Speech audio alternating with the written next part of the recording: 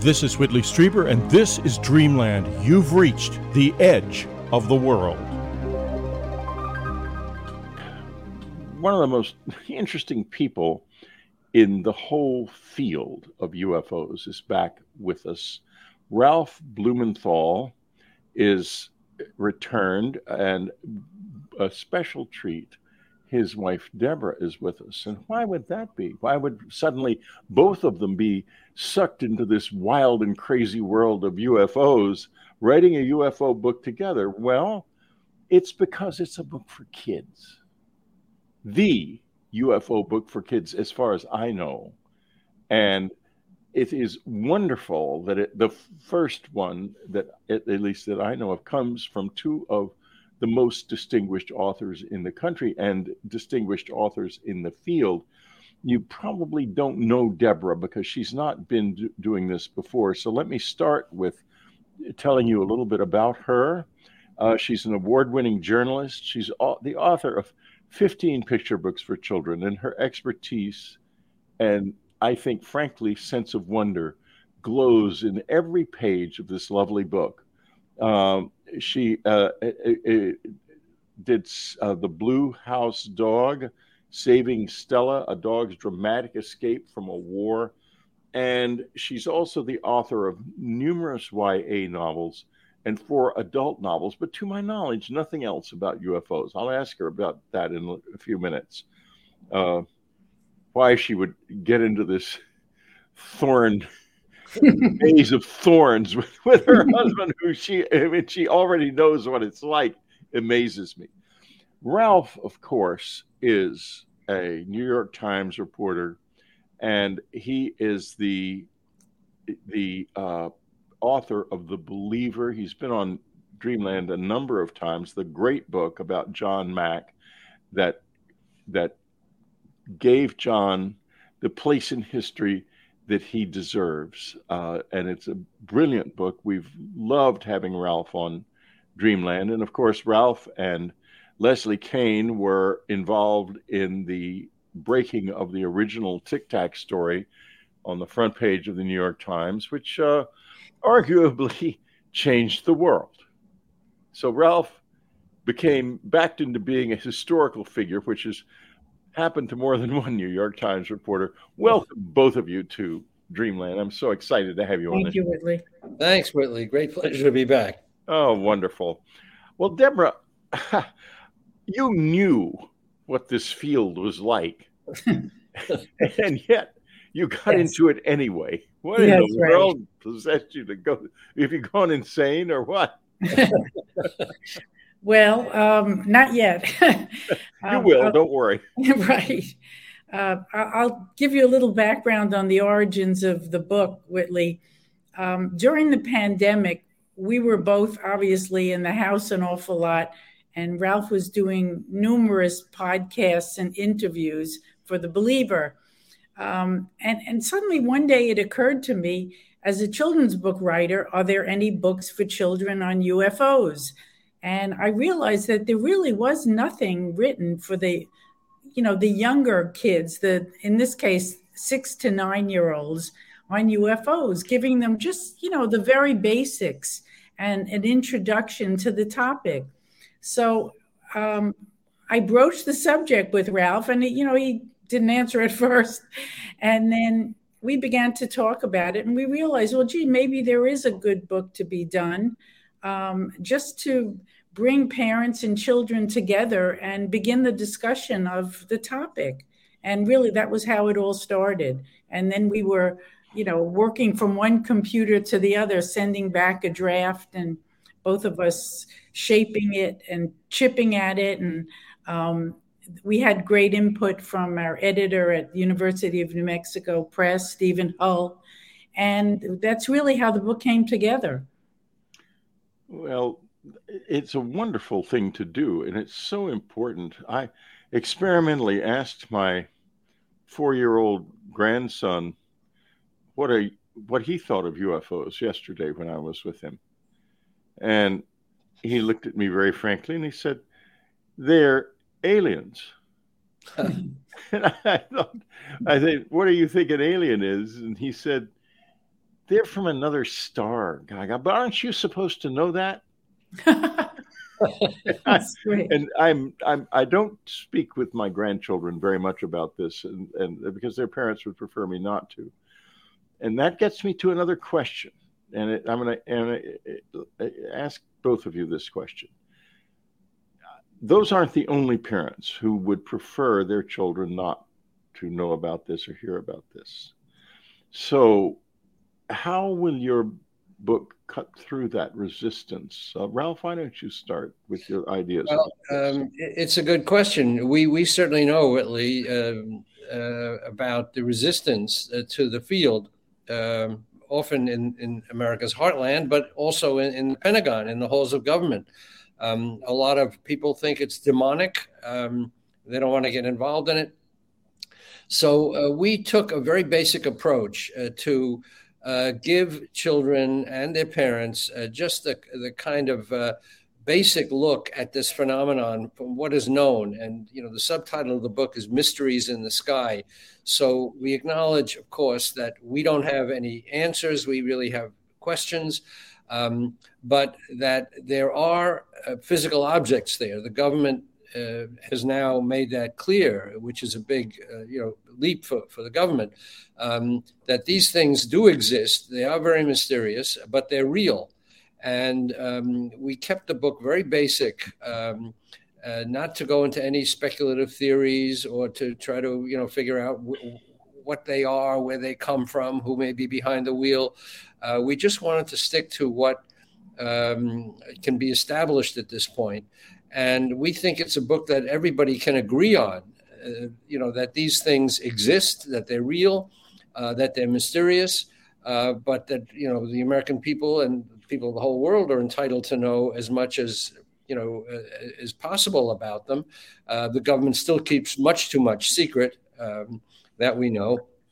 So we really pared it down. And that's when Deborah's great abilities with children's book writing came into play, because she knew how to couch this in terms that would appeal to a younger, readership.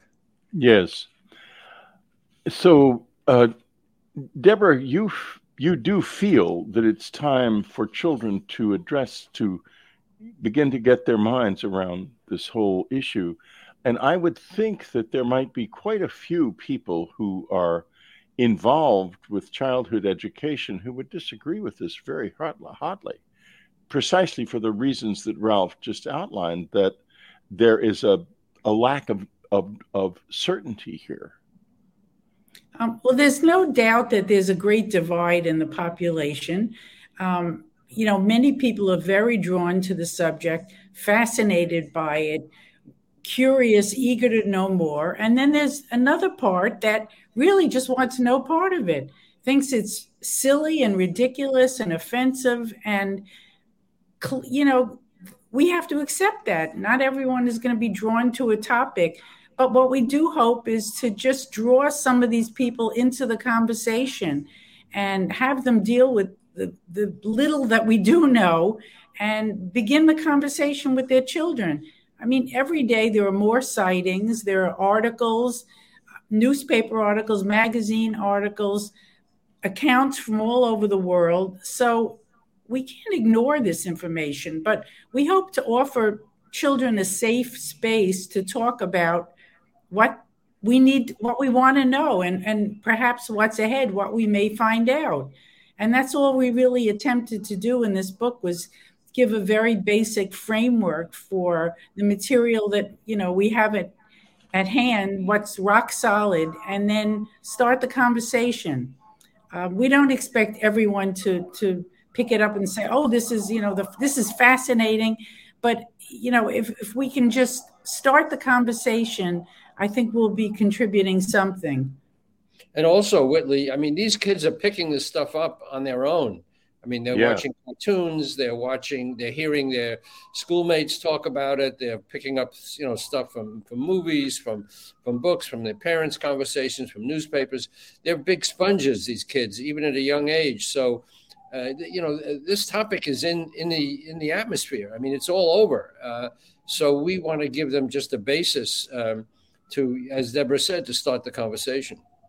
And then, Whitley, another thing is that the children's field is getting much more sophisticated. The topics that children's books are written on now wouldn't have been accepted 20 years ago. We're dealing with all kinds of issues, people, relationships, diseases, death, things that you wouldn't have seen earlier. But people know now. Children are sophisticated, and the earlier you inform them and bring them into these conversations, the more acceptable things are to them, and they're not fearful about them. So I think that's another factor to consider. I think that sitting down with your child and reading a book like this is going to be a very healthy experience, especially for people such as many of the people who watch this show or listen to this show, which are people who have themselves had experiences, and very often their children have had. Mm-hmm. I have had that experience myself. I will never forget. Anne and I were keeping this strictly secret from our son. We absolutely never spoke of it. Mm. And suddenly, about a few months into the height of the experiences we were having in our cabin in upstate New York, he said, "These little doctors keep coming into my room and bothering me. They shine lights on my arms, and they say they're looking at my soul." It was 7. Wow. And that was a difficult moment for us, because what do you say? Mm. And so my question to both of you is this. This book is going to be picked up by many people whose children have already said something like that to them, because they are going to be thinking, what do I do? What do I say? We were just aghast. And I don't want to go on with it, but to make a long story short, as he is now an adult with his own children, he not only says, and probably is true, doesn't remember a thing about any of the contact experiences he had as a boy. He doesn't want his children involved at all in any way. He would not want them to read this book. So, Ralph, what? Well, Whitley, we don't talk about visitors, aliens, other intelligence, ETs, whatever you want to call them, in this book, for a reason. We wanted to keep it very basic. Yes.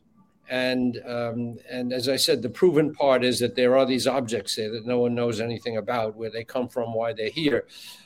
So we wanted to keep it at that. Now, you know better than anyone that if these experiences are going to happen, they're going to happen, and there's no way to keep them down. There's no way to keep children from them. So we'll leave that to the next stage. We just wanted to give kids and parents a basic grounding. But by the way, one of the many mysteries in this phenomenon, as is who gets picked, if that's the right word. Sure is. Some kids don't. I never have. Deborah never has. John Mack never had been, never encountered, other intelligence. So we don't know why that is. You were one of the lucky ones. Unlucky. I was one of the ones. Lucky or unlucky, we have yet to determine. So that is another fascinating mystery. I thought that you addressed the unanswered question in the book very beautifully and gently. It's a book I'm certainly going to give to my 4-year-old and to his dad and mom and see if they'll read it to him. Mm-hmm. And I'm very curious about that. I had hoped to get a galley beforehand, and so that I could have done that, but unfortunately they didn't get one to me in time, so I wasn't able to.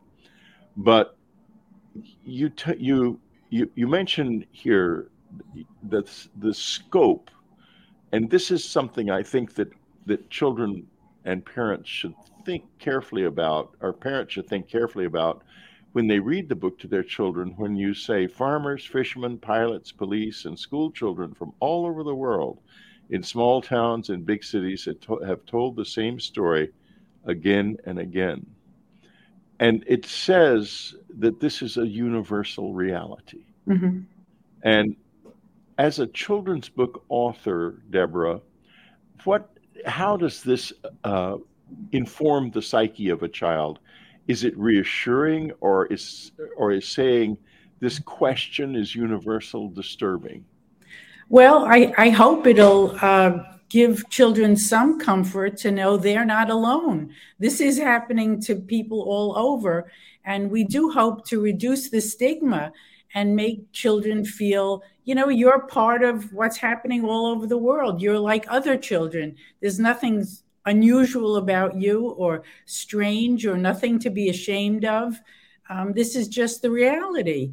And again, I think kids would be comforted in some way if the parents opened up to them and they felt comfortable opening up to the parents to talk about this. Yes. Nothing worse than pretending it's not happening, and it's scary and mysterious and something to be shunned or embarrassed by. I mean, that makes children just feel uncomfortable and nervous and upset. And that's exactly what we want to eliminate, and by opening up the conversation. Ralph, here's a hypothetical for you. Somehow or another, whether it's through the government or they back into it or something happens with the visitors that make it undeniable that this mystery is with us to everyone. What happens in families, which is 99% of them, I would guess, where this has never been discussed at all, and the children are suddenly confronted with a mystery that neither they nor their parents can understand, and the parents don't have any answers? I think your book would be very helpful at a moment like that. Yeah, I think so too. And I think also, again, the whole world of children is a big mystery. So I think they may be less traumatized by some of these experiences than we think, or than the parents would be, because the whole world is strange to children. And when a man comes into their room at night and takes them up in the sky, as one little boy told John Mack, that's just another experience that he or she is maybe trying to make sense of. So I think children are much more open to these strange experiences. And John Mack, in particular, found children wonderful witnesses, because they accepted things that their parents don't accept. And when they had these experiences and encountered these strange things, they just reported it. It's the parents who make them fearful, and the baggage that we pile on them that makes them fearful. I don't think they're born with that fear. I mean, the experiences, as you know better than anybody else, are deeply upsetting. Yes. But if the parents, don't, put their thumb on the scale and tell the children what to think about it, they may be more open to these strange experiences than otherwise. So for all these reasons, I think, first of all, we got to pay attention to the kids and value their insights, because they are in many ways completely uncontaminated. We're going to take a little break now. I have, amazingly enough, remembered this as my listeners know, when I get fascinated by an interview, they don't have to worry about breaks, because I always forget them. And I'm fascinated by this interview, but I'm also not going to forget the breaks. So everyone who works with me keeps saying, Whitley, if you forget the breaks, then there's no ads, and that is not good for the show. And that's right. So here we come. Here's a break, and we'll be right back. And I might add, we're back, and we're talking to Ralph Blumenthal and his wife, Deborah, about their wonderful and important new book for children, UFOs, which is such a good title. And you can reach them on their website, on ralphblumenthal.com. And the book, when this show airs, will be available everywhere, hopefully. And it is well worth it, folks, because many of you have kids. I mean, my audience is quite young, and it is an audience full of families with kids. I already know that for certain. And grandparents too. Get the book and get with your little ones, and let's kind of get started with this, because we don't want it to outrun us, do we? We don't want this to suddenly be all over the news and your kids are saying, "What's going on, Mama, Daddy?" And what about that panic factor, guys? If we're not if the kids aren't ready, nobody's really ready. Is that so? Why don't you speak a little bit to that as a children's book author, Deborah, and then we'll, as a reporter and a journalist, we'll get into your answer next, Ralph. Well, to me, panic is a scary word. Yeah. And that's the last thing we want to inflict on children. So again, slow, steady, informed, relaxed conversation, bringing children into it. What have you read? What do you know? What are you curious about? When we go outside, what do we see in the sky? What should be there? What have people reported? There are so many questions, and we don't pretend to have the answers, but we, again, just want to bring children into the mystery. If I may, I'll hold up the cover, Whitley. It's UFOs, Mysteries in the Sky. The cover, the cover will be shown at every break by the show. You don't need to hold it up. Okay. They will see the cover. Oh, okay. Also, Whitley, apropos your question, I mean, the government for a long time took the position that the American people were not ready, to know these things. I think it was a terrible decision, and it was informed by all kinds of things, including the conflicts of the Cold War, and we don't want our adversaries to know how much we know, et cetera. But basically, it was rooted in a paternalistic attitude that the people are not ready for this, and we got to keep this information. And the government resorted to all kinds of lies and misinformation and disinformation, which really put the stigma on the whole issue. So I think the first thing we have to do is say, yes, the people, the American people of the world, all of humanity is ready for this information. They deserve to know it. And we can handle it. The one thing we can handle, as you said, and Deborah referred to, is this conspiracy of silence that puts an onus on the subject and is more frightening to the kids than any information would be, because then kids are very good at picking these signals up, and they sense that there's something really awful about this secret. The government made a terrible mistake years ago in putting this in the shadows, and we hope that this book will go some ways toward combating that. Yeah, I've often thought to myself that the one segment of the culture that could handle this was the one that was lied to, which was the ordinary people. The ones who were scared were the government and the intellectual community and the scientific communities, which were frightened of death of it and couldn't handle it. But that wasn't true of the ordinary people. And, there's this thing that I've just been reading about recently again, that Jimmy Carter wept after he was given the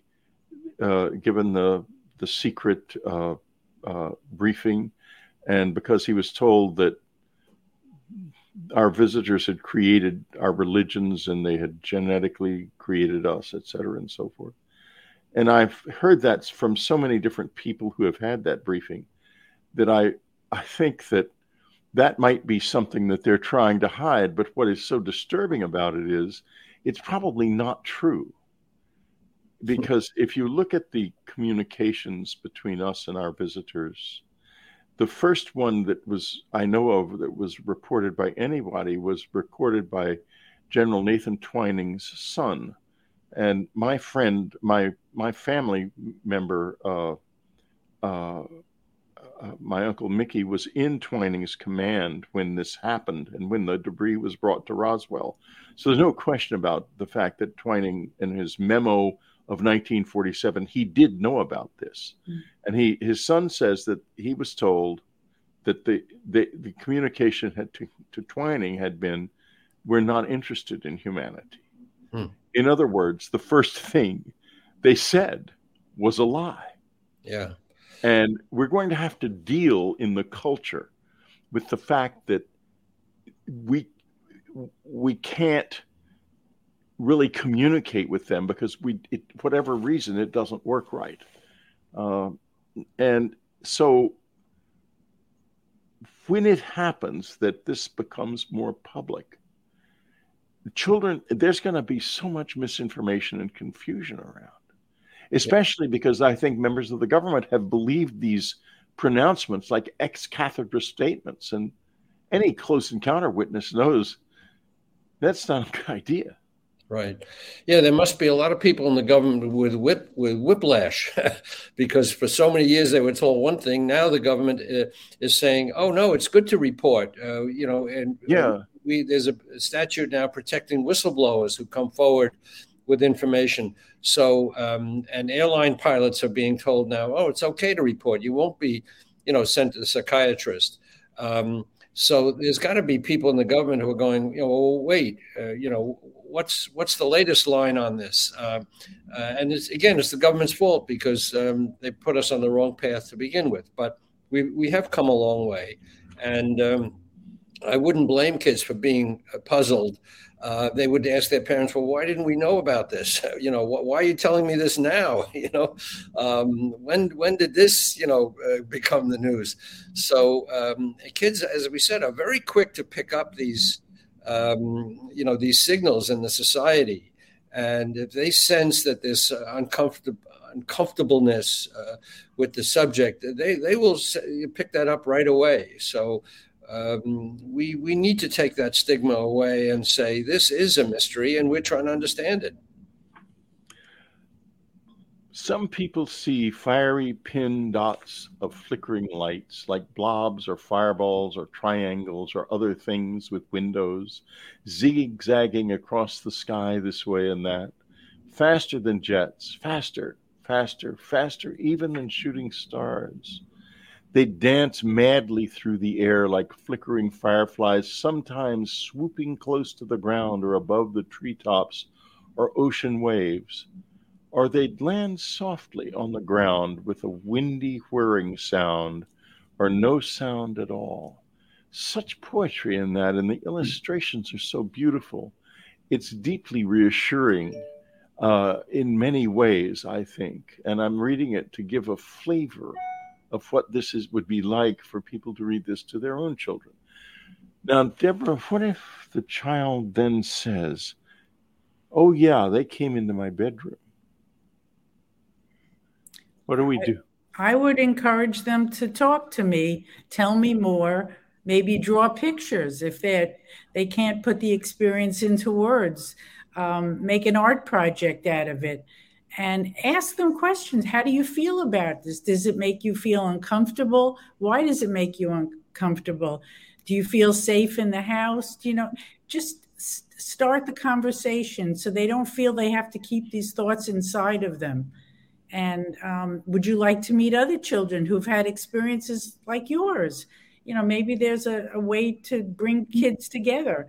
We all feel better in a group therapy situation where we have problems that we share. Why not bring children into a conversation like that? So again, I think anything to remove the stigma can be very helpful. That's a very good answer. And Whitley, as you know, John Mack dealt with this all the time. Children who then later grown up would tell John, my parents told me it was only a dream or it was a nightmare. They didn't believe me. And that was really the most upsetting thing to them, that they had this experience more vivid than even reality, everyday reality. They would always say, I know, what's real and what's a dream. This was more real than I'm standing here talking to you. So they knew that something had happened, these children. And when their parents then try to talk them out of it or say, oh, you were dreaming, honey, it was a nightmare, they didn't trust their parents anymore. So what Deborah said is exactly true. The job of a parent is to, if they don't, maybe they don't buy the story, maybe they haven't had experiences, so it's completely foreign to them, but at least don't tell the kid you're making it up, or it wasn't real. Turn it into some kind of an experience and say, let's talk about it, or let's read something more about it, or in other words, anything except convincing the child that what clearly happened on some dimension, some level to them, didn't happen. That's the worst. I agree. We listened to our little boy, and we didn't discourage him or encourage him. We just let him say what he wanted to about what was happening to him. And then we sweated blood. I mean, it was really very hard. And if this begins to enter the lives of a lot of people, many of them will address it through the lens of their existing religious beliefs. A lot, I mean, we don't have that many. It's certainly not a majority of people anymore. But what about the people who say to their children, well, these are demons? What do we do about that? Well, let me say, Whitley, the Vatican is very progressive on UFOs. Thank goodness it is, yes. People who study astronomy, they have people who, look, a religion based on so-called miraculous events cannot be in the position of denying other seemingly miraculous events that occur in our day and age. Right. So accordingly, the Catholic Church really has a very interesting position on ufology, which is not to deny it, but to say it's another of God's many mysteries. And if God can do this, this, and this, then why can't he or she or it create other races of intelligent beings that can traverse, astronomical distances quickly, if this is in the power of a creator?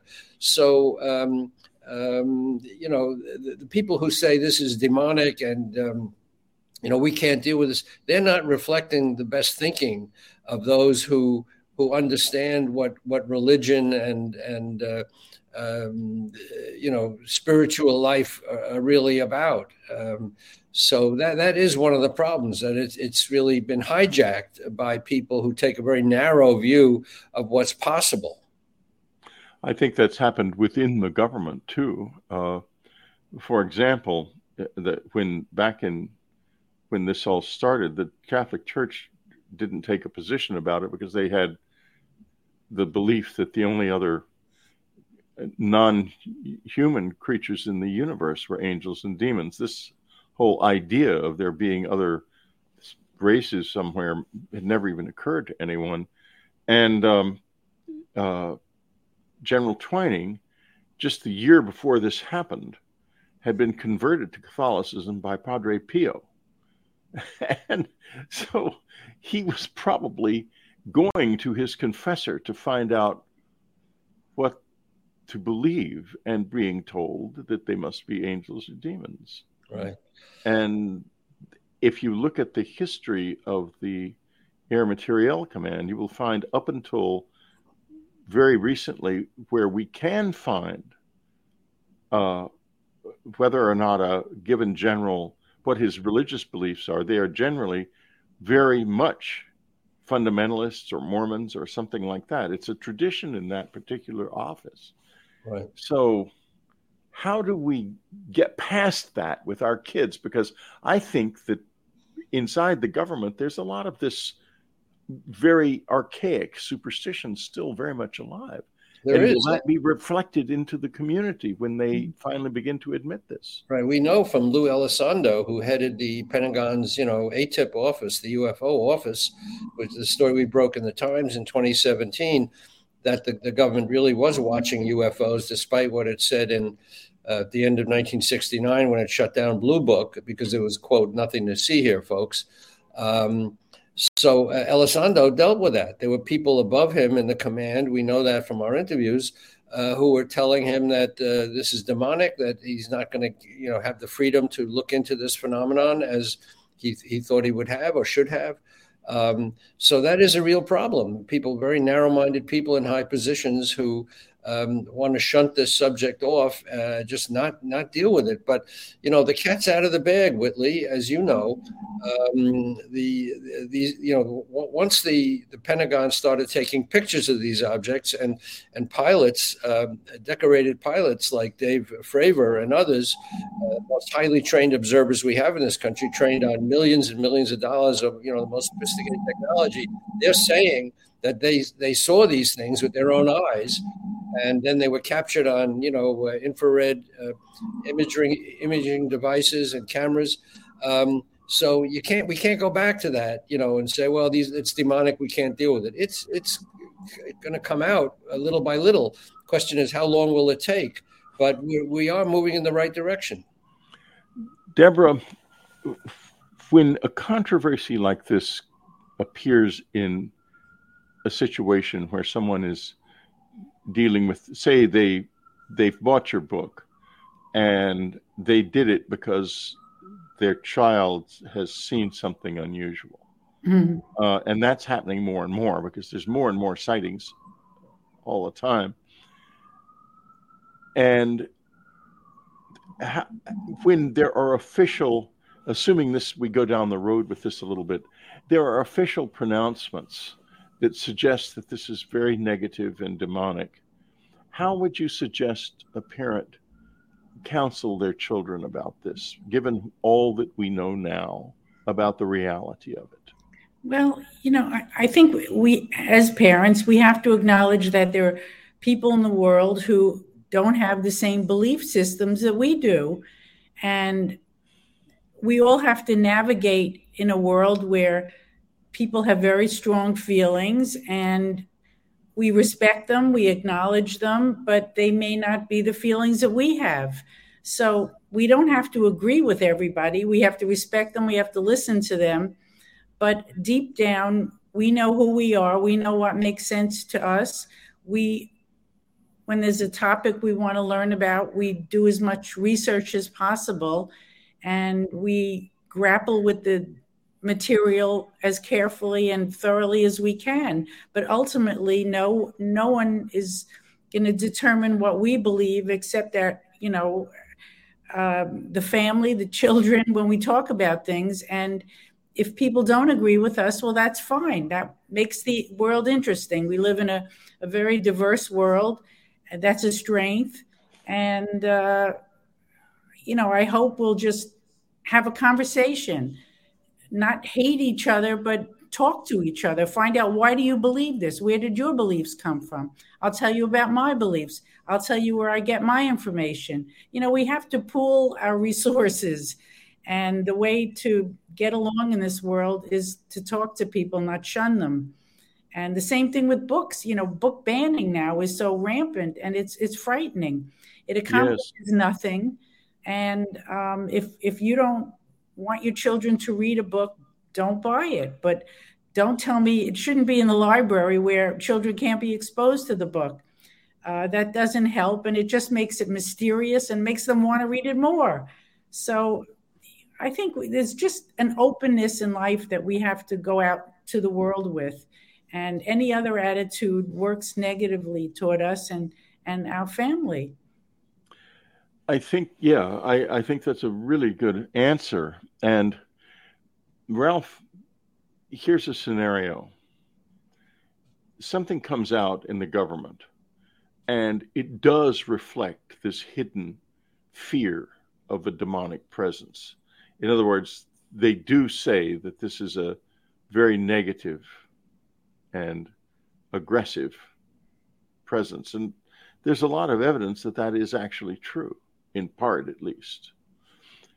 What would you say to parents who have to deal with the questions that their children are going to raise if and when such information becomes generally accepted as the word of authority? Yeah, that's a very daunting prospect. Yeah. Again, we try to keep this book very simple and sort of not deal with those issues. There's as you know, Whitley, better than anybody, there's a hugely frightening aspect to some of these experiences, Yes. which we do not get into in this book because we wanted to stick with the basics. That there are objects there, we don't understand what they are, but they're real, and we're trying to figure out what they are. And I think that's comforting for a kid. Yeah. That the grown-ups are thinking about this, they're working on it. By itself, knowledge is not frightening. It's something to be, understood and worked with. All science is, a process of trying to understand the physical world, all its possibilities, the realm of things that may be liminal between physical and non-physical, all these difficult questions. But if you get down to these experiences, first of all, young children who the target audience for this book are not the ones to burden with some of these really complicated questions. That really has to be reserved for older children. Just like other things in our society, we don't lecture our young people on the vagaries of sexual experience or international diplomacy policy and things like that. So we realize that there's an age appropriate aspect for all of this. So one step at a time. First, we'll tell the kids what we can understand of the physical world, that there's this mystery out there. Then when they're older and able to deal with more difficult questions, we introduce these other things. So I think at some point, yes, they will need to know about these other things. And just like there'll be a target audience for communion, but it takes a certain level of sophistication to deal with that. Yeah, there are terrible experiences in the world, and we don't lay them all on young kids, but we prepare the groundwork to let them know that there are mysteries and that scientists are working on these questions, and it's okay to ask. We're going to take another brief break, folks. I will be right back. We're talking to Ralph and Deborah Blumenthal about their new children's book about UFOs called UFOs. And as I said before, a lovely title. You can get involved with the Blumenthals in their work at ralphblumenthal.com. Deborah, do you have a separate website of your own? I didn't ask that, and I probably I do. DeborahBlumenthal.com. Yes. DeborahBlumenthal.com. Well, even Whitley can remember this. So RalphBlumenthal.com for Ralph and DeborahBlumenthal.com for Deborah and her wonderful journey in children's literature. So when we get, I guess, what I'm thinking about, I'm a little bit thinking about a future that I think we're going to be facing pretty soon. This is a book for now and for maybe the next few years. Would you ever consider writing a book later that does deal with the close encounter aspect of this? And I want to ask you, Deborah, as an accomplished author of children's books, I'm going to ask Ralph as a reporter who has deep knowledge and understanding of all of this stuff in a moment. But as a children's book author, how would you approach that? I'm not sure I would at this point. No, I mean, but later, say, when it is known that this is something real. Okay. I'd really have to think about that a lot, and I haven't at all. As it is with this book, it was hard enough to decide what to include and what not to include. And generally, before I even consider doing a book, I try to put together as much material as possible and let the material talk to me. And I try to pick out what I think children will relate to and what they won't relate to. So I really can't answer that because I haven't explored that area at all. And, I just don't know whether it would fit with me as an author. And, how I would even approach the subject beyond the very elementary introduction that we've provided. So yeah, what Deborah said is absolutely true, Whitley.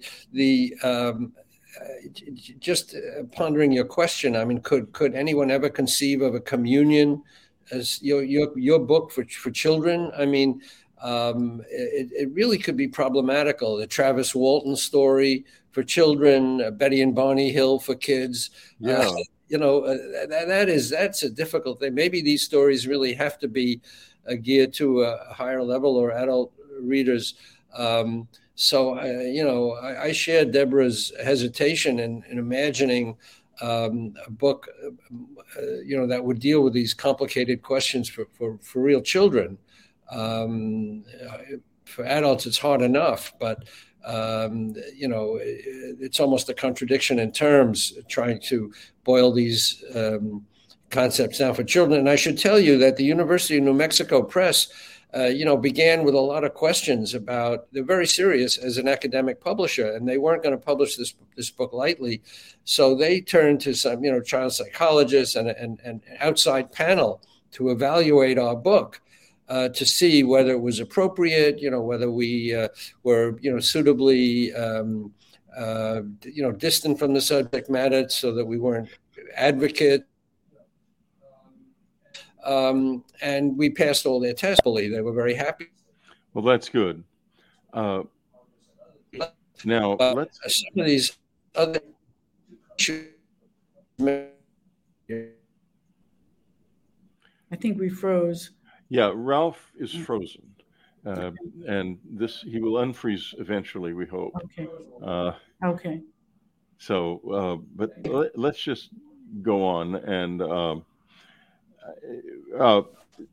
I'm going to lead into the aerial school in a moment, but right now before we get into the aerial school, Deborah, are you frozen? No. No, I'm good. Okay. Are you still frozen, Ralph?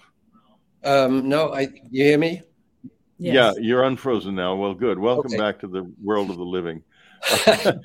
John, don't worry about this.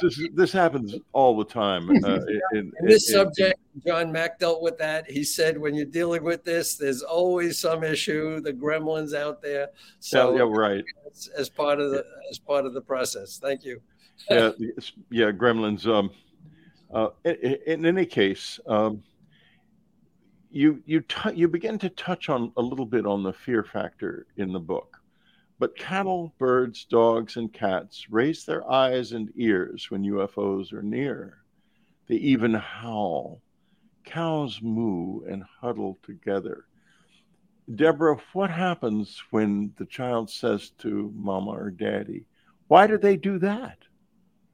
Well, as we know, animals are very sensitive to sound, far more than humans are, and they're very alert and they're very cognizant of the environment they're in, and they have obviously express fear, and that's what's going on here. We try to put that in a very sort of subdued context, but clearly, animals do react to the craft nearby, and they are afraid. And so what do? Just like humans, they huddle together. So we wanted to let kids know that it's not just people who react to these things, it's animals as well. Yeah, it may be comforting in a way to let them know that animals sense this phenomenon too, and they react to it. We try to put it in the most unthreatening way possible, but you're right, there is a fear factor here that we touch on. Maybe we bring up what these kids are feeling anyway, and we're acknowledging it. I think so. I think it's a very important part of the book for that very reason, because it gives the children a chance to ask questions about their own fears. Next, we go into Zimbabwe, to the aerial school, which I think you deal with great tact and taste. Beautiful story, and an extraordinary story. I had many calls with John Mack over the years when we were friends, and one of the most extraordinary calls was from him when he called me and said, "Whitley, I'm going to Africa, to Zimbabwe, to this school, because this, I think, is the greatest UFO case in history." Mm. And he was right. And now this the aerial school phenomenon, the documentary is out, and it's a perfectly beautiful documentary that goes into great detail about the school and what happened there. Now, when you get into the school, the children's natural question is going to be, well, if it happened at their school, what if it happens at my school? And Ralph, give us an idea first, set the scene a little bit about the aerial school and what did happen there. And then, Deborah, I'm going to ask you to advise our listeners about how to respond to that child's question. So, Ralph, why don't you first do that? Yeah, well, the story is in 1995, something landed, some kind of a craft landed at a school outside Harare, Zimbabwe.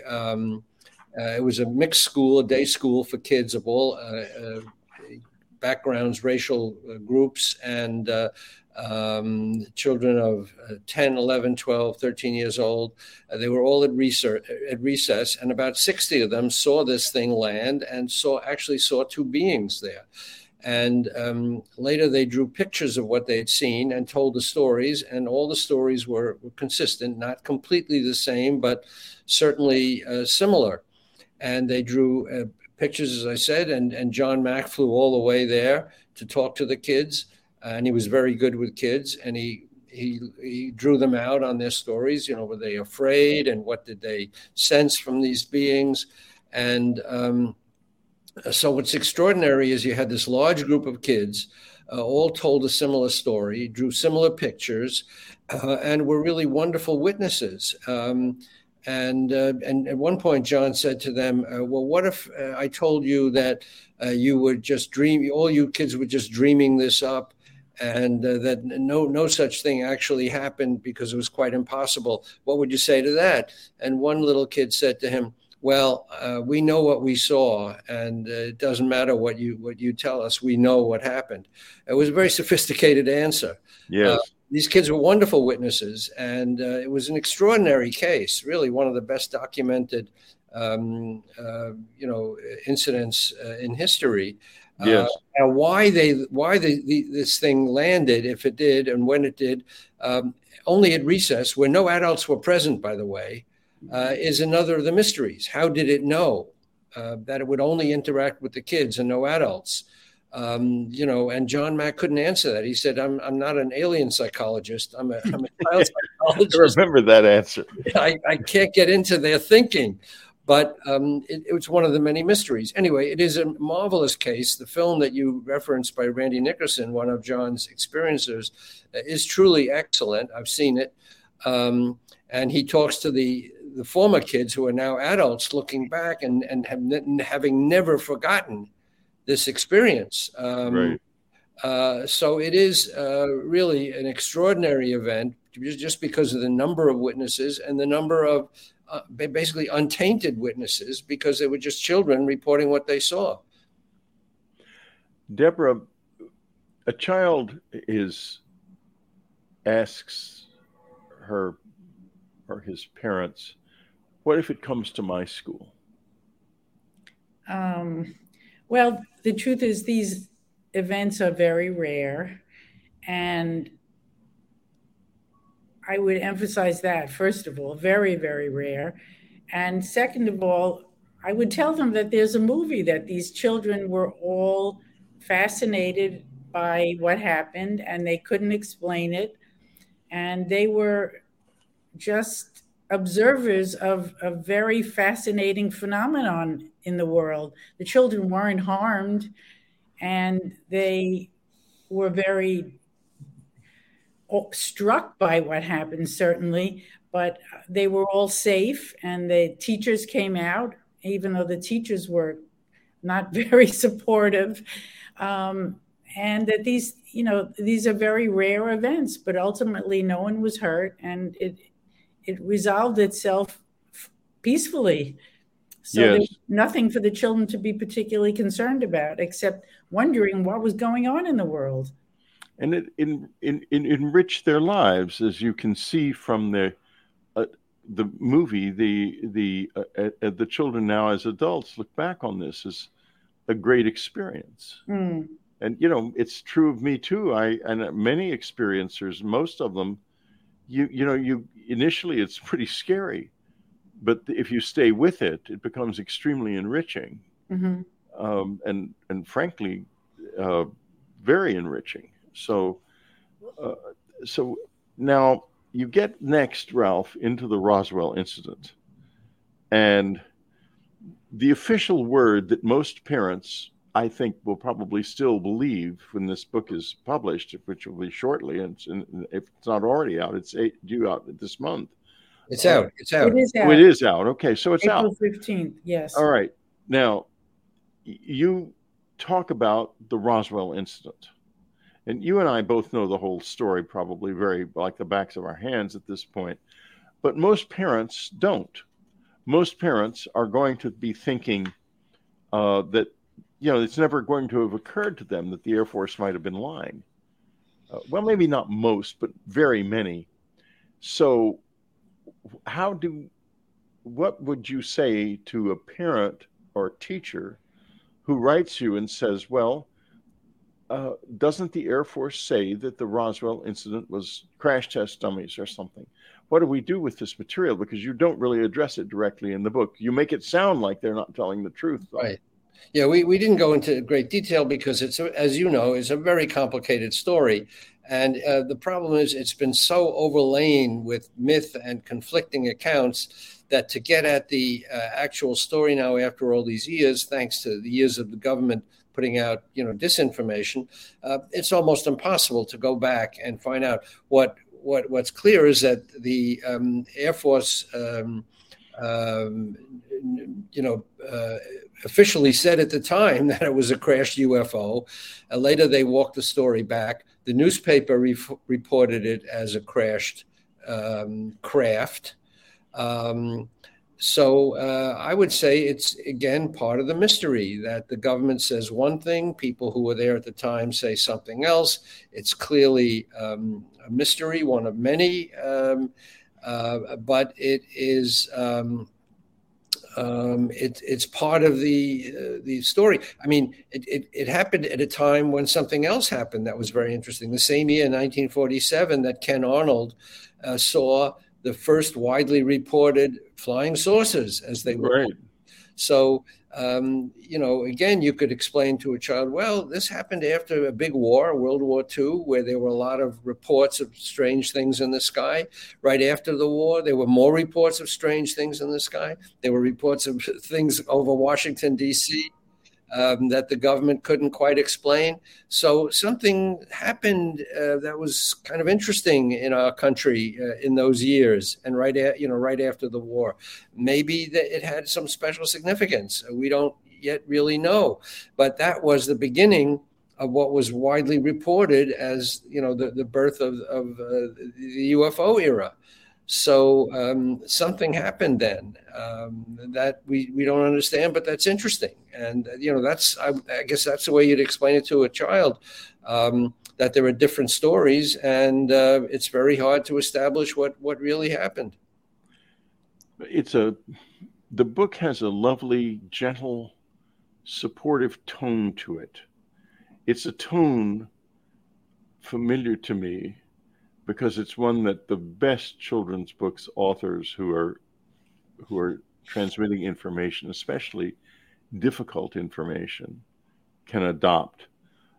I have a feeling that our tough, crusty old reporter was not responsible for that tone, but it might have been this wonderful children's book author. Deborah, can you speak to that tone a little bit? It was truly a joint project, and we went back and forth on individual words and sentences. And does this the author's note? Are we being too academic? Is it too adult? And So, that's obviously part of the writing process, where you question absolutely every word and every sentence.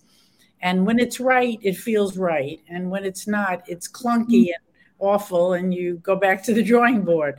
So we really did collaborate, I have to say. And hopefully we got the best product from both of us. Well, I do have to defer to my wife here and say that she is very knowledgeable about children's book writing, and she found the perfect tone, which I'm glad you picked up on, Whitley, that you want a sort of a basic comforting tone, a nurturing tone in a book, not to skirt the big questions, but to cast them in a way that they are palatable to young minds. So that's what Deborah was very good at. And you might ask, well, how do two people live in the same apartment and the husband and wife collaborate on a book? With difficulty? Yeah, well, I collaborated on a number of books with difficulty, and the people I collaborated with didn't live with me. So, but look, we basically respect each other's expertise in different areas of writing. So we get along very well in real life. So we get along as co-authors. So it helps if you have great respect for your writing partner. So we had a lot going for us when we collaborated. I must say, it wasn't just two strangers coming together to write a book. But we did, as Deborah said, we hashed the words out. And is this the right tone? Is this the right tone? Some questions were difficult to deal with. But again, we had the expertise of University of New Mexico Press, who made some suggestions about, the writing and what to put in, what to leave out. It was a selective process. So that all went into it. But it really was a joy to work with Deborah on this book. I have to say that. Well, the warmth in the book and the warmth that we're seeing between the two of you comes across loud and clear.